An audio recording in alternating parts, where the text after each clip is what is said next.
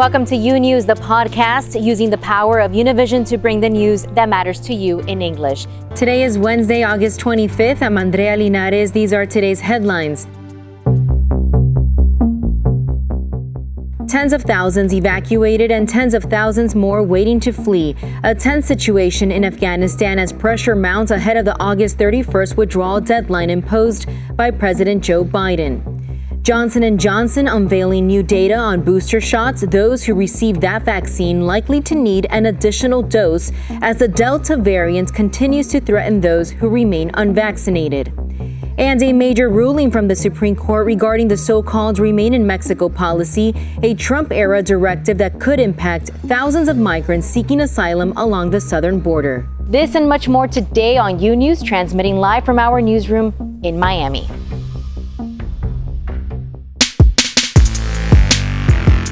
The race is on to evacuate as many people as possible from Afghanistan. The increased pressure coming after President Biden pledged to stick with the August 31st deadline to withdraw U.S. forces from the country. This, as the Taliban says, it is now blocking Afghans from reaching the airport in Kabul. The tide of Afghan evacuees flowing out of Kabul is at a new peak as the effort to move as many people as possible enters its final 7 days. We are currently on a pace to finish by August the 31st. The sooner we can finish, the better. Each day of operations brings added risk to our troops.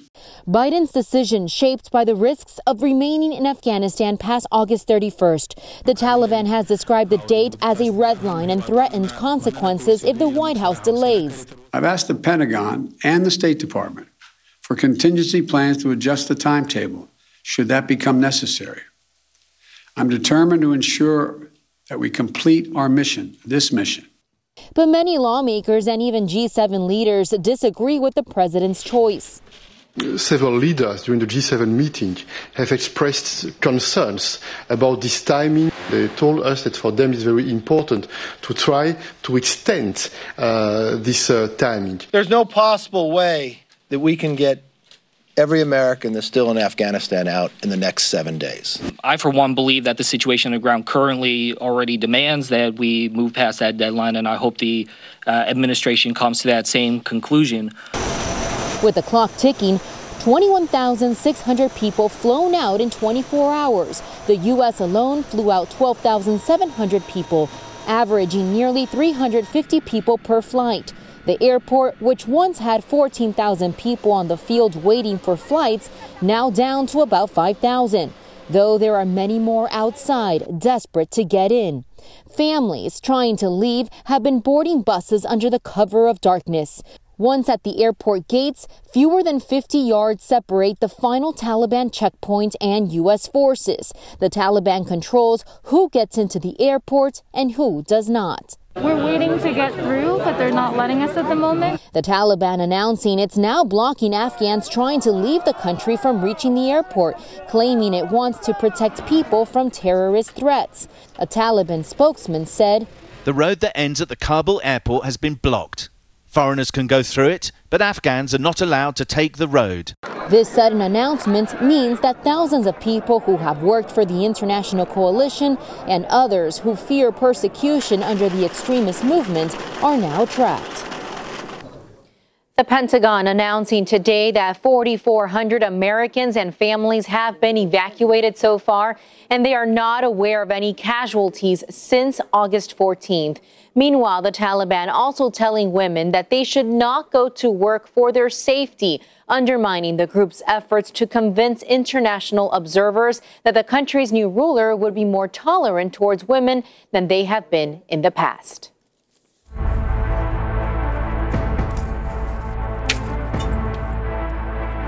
Now to the coronavirus emergency and breaking news this morning on booster shots. Johnson & Johnson releasing a study showing a second shot of its vaccine vastly increases protection against COVID-19. Grecia Lastra has the latest. Breaking news about the single-shot Johnson & Johnson vaccine. The company saying a new study found that antibody levels in people who got the shot and a J&J booster 6 months later increased ninefold. Prior research indicating immunity from the single-shot vaccines lasting at least 6 months. Experts saying the data shows that boosting is safe and effective. This, as an alarming forecast used by the CDC, shows that by this time next month, if more preventative measures aren't taken, hospitalizations could more than double across the country, and deaths could jump from 11,000 over the last 2 weeks to more than 16,000 over the next 2 weeks. On Tuesday, some promising news. The White House announcing 6 million shots have gotten into arms in the last 7 days, the highest 7-day total the country has seen in the last 6 weeks. We're seeing the greatest increases in states that had been lagging on vaccinations. In Alabama, Arkansas, Louisiana, and Mississippi, more people got their first shots in the past month than in the prior 2 months combined. The news comes as hospitals in several of those states are struggling. In Arkansas, they are out of ICU beds for COVID patients. Those beds are full right now. I know our hospitals are trying to bring some additional online, but that is a cautionary note for everyone. Both Mississippi and Louisiana seeing their deadliest days since the pandemic began. Inside Shreveport Willis-Knighton Hospital, first responders facing unimaginable pressure. If I don't show up tomorrow, there's nobody here to take care of this patient.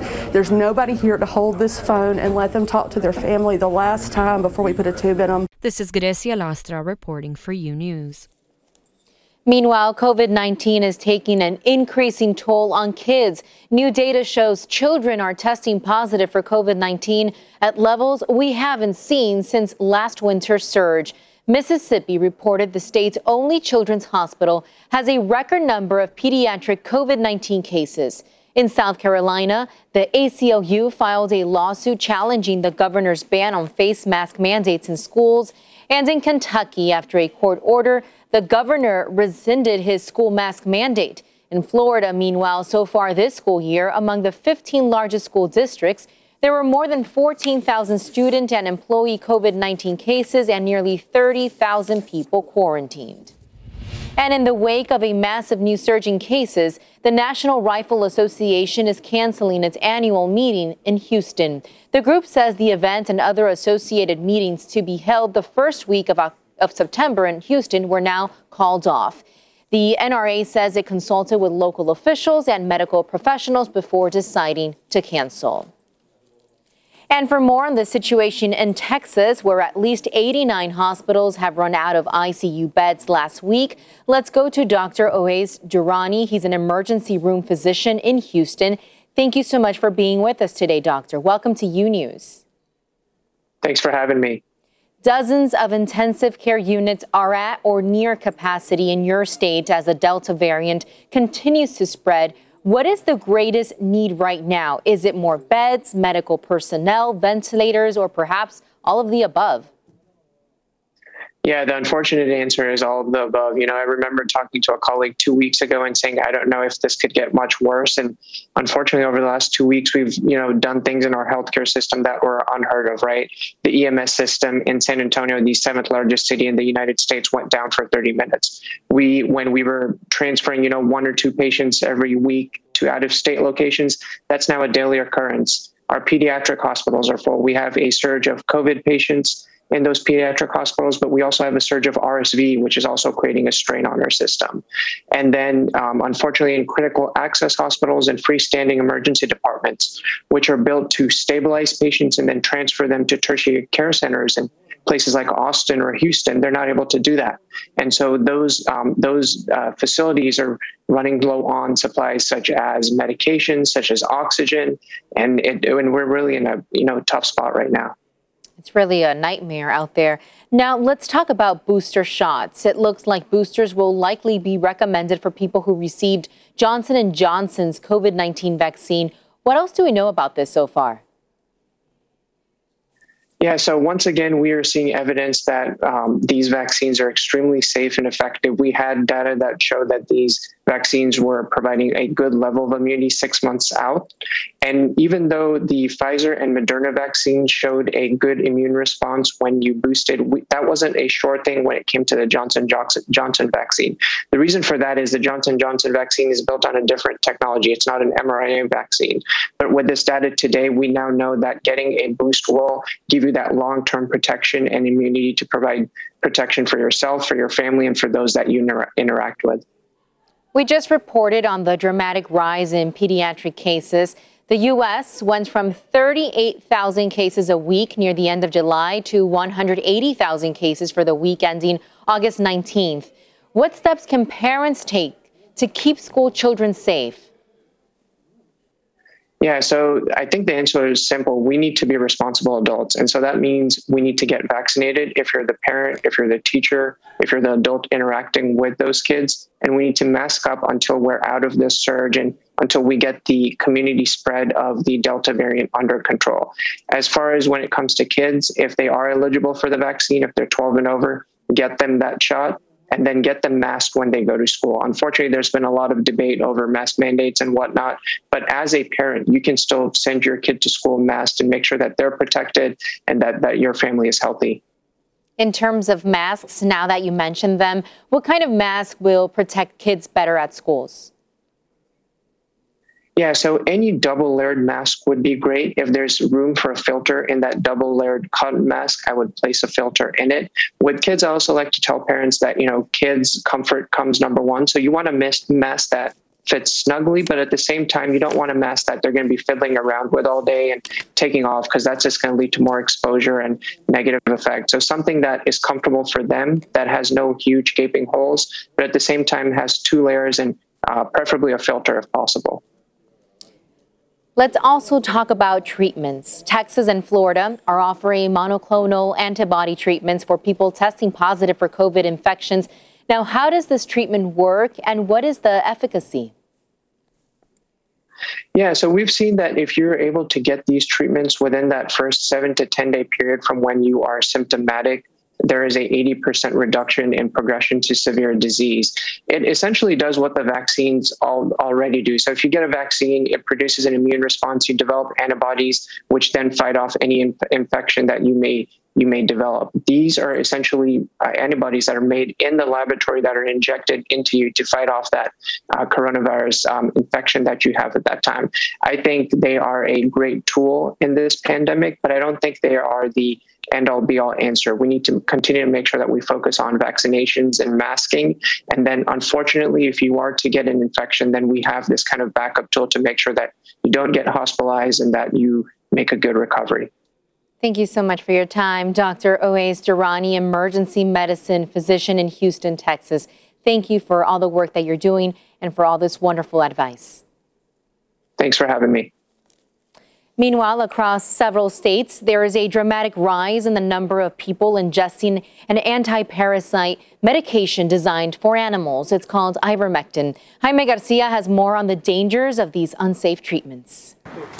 For the people working in the equestrian field, the thought of a person taking medicine prescribed to be used on horses is totally crazy. The medication for horses are so strong that your heart can even stop. This is the same warning that the FDA issued against the use of ivermectin for the prevention and treatment of coronavirus. The risk of using ivermectin without a doctor's prescription are very high, and using it for the treatment or prevention of COVID-19 is a big mistake and is not recommended by the FDA. Ivermectin is a medication approved for the treatment of lice and parasitic worms in humans, and in much bigger dosages to treat parasites on horses and cows. Even on small dosages, this medicine can cause headaches, nausea, vomit, and in severe cases, it can cause convulsion and even death. In Mississippi, where the number of vaccinated against COVID is the lowest in the country, the Poison Control Center reported an increase of 70% of the emergency calls made related to problems caused by ingesting ivermectin. One of the main concerns is that for people from Mexico and other Latin American countries, this medicine is very common and can be bought without prescription. Many Latin American countries do not have the vaccine yet, and the people are desperate to use something to treat COVID-19. The unfounded rumors about the use of ivermectin as a COVID treatment came from an article published last year about a study that began in 2011 that supposed that this medication could inhibit the reproduction of different viruses such as SARS-CoV-2, something that was not proven at all. That is why the study was concluded a few weeks ago, and there are no new indications for the use of ivermectin. The FDA never approved it for the use against COVID-19. En Los Angeles, Jaime Garcia, U-News. Health officials and doctors are urging pregnant women to get vaccinated to avoid complications and premature deliveries. Here's Rafael Rodriguez with more on this developing story.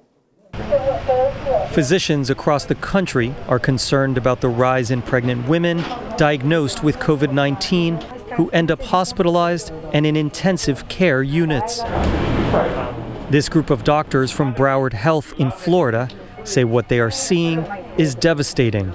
We had a mother who died who never met her child. Nearly 1 in 4 pregnant patients has been vaccinated against COVID-19, according to federal data. Among the unvaccinated was one of Dr. Gonzalez's patients who had irreversible damage to her lungs.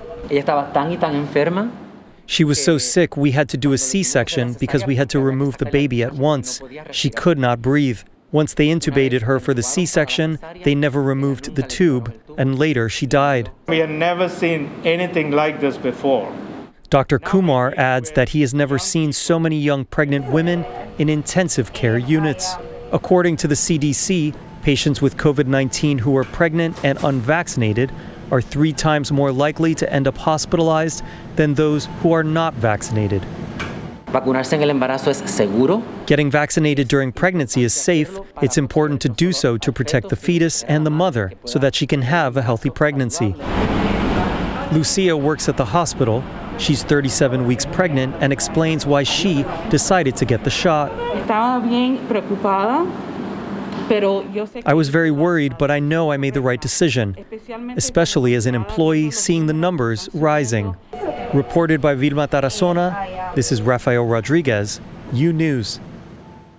Meanwhile, international scientists dispatched to China by the World Health Organization to find out where the coronavirus came from said Wednesday the search has stalled and warned that the window of opportunity for solving the mystery is, quote, closing fast. In a commentary published in the journal Nature, the WHO recruited experts said that, among other things, Chinese officials are still reluctant to share some raw data, citing concerns over patients' confidentiality. More of U-News after this short break. Imagine a daily newscast that speaks to you about your world in plain English. Each weekday, we partner with Hispanic America's most trusted news source to bring you the stories from home and abroad that matter to you. The effects of COVID-19 will be felt for decades to come. Both parties are very far apart. Approximately 250,000 people have lost their lives. U-News covers the news of your world and makes it easy to understand. Your world, your news. U-News on Fusion. Welcome back to U-News.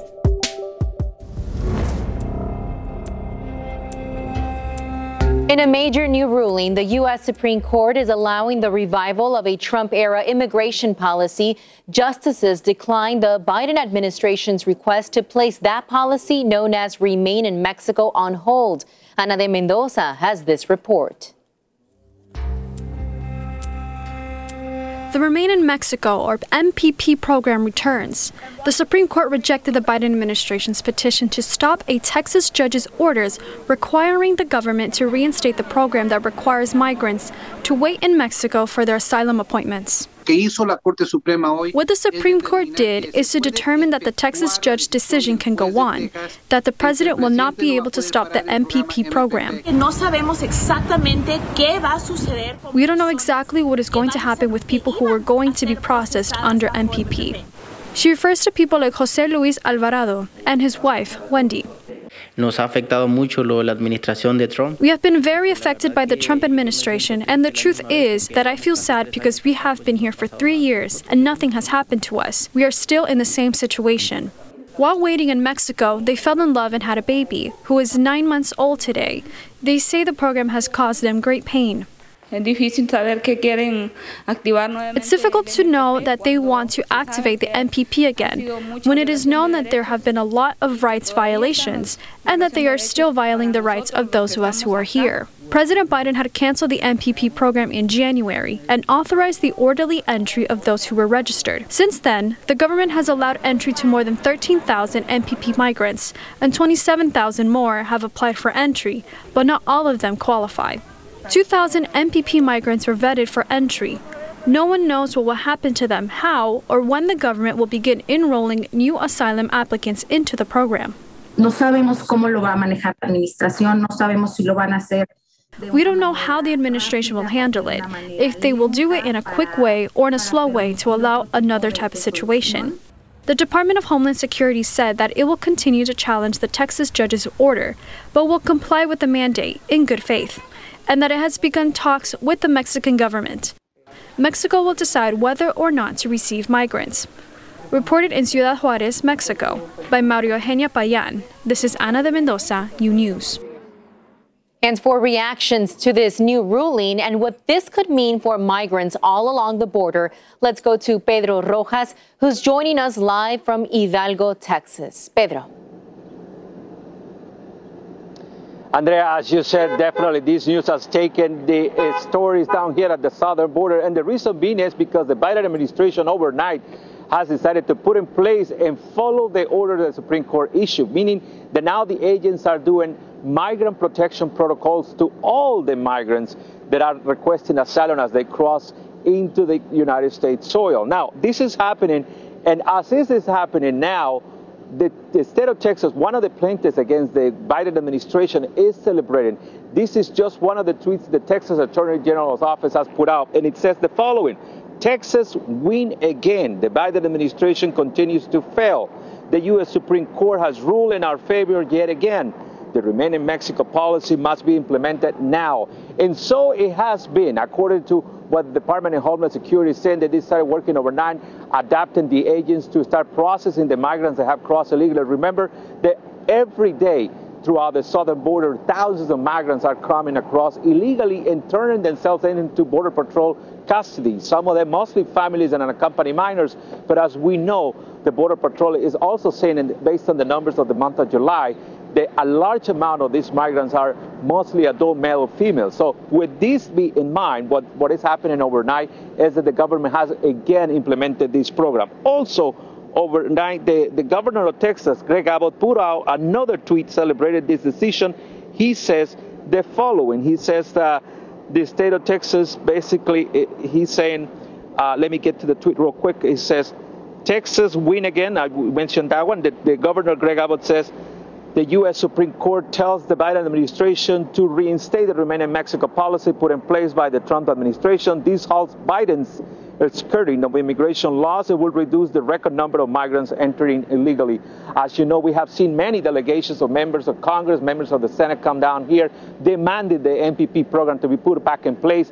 Last year, we saw the Trump administration keeping that program. They suspended it in March of 2020 because of the pandemic and because they couldn't hold any more hearings online or video conference because of the pandemic. Now, we don't know what will be the outcome of this new implementation, but what we know is that effectively the agents down here at the border are now using migrant protection protocol to return migrants seeking asylum back to Mexico. Back to you.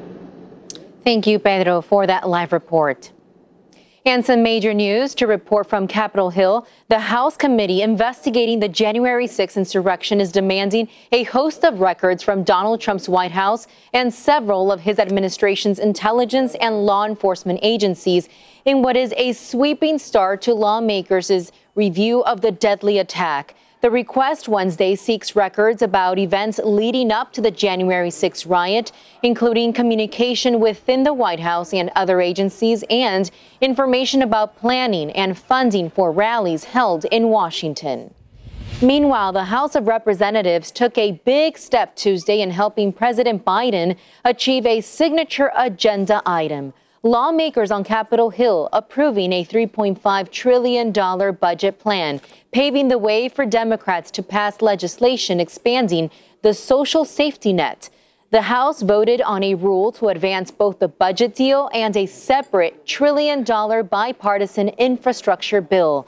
Democrats have outlined 4 main categories they plan to invest with this budget resolution, and this includes infrastructure and jobs, families, climate, and health care. That includes funding for things like pre-K affordable housing and medical benefits.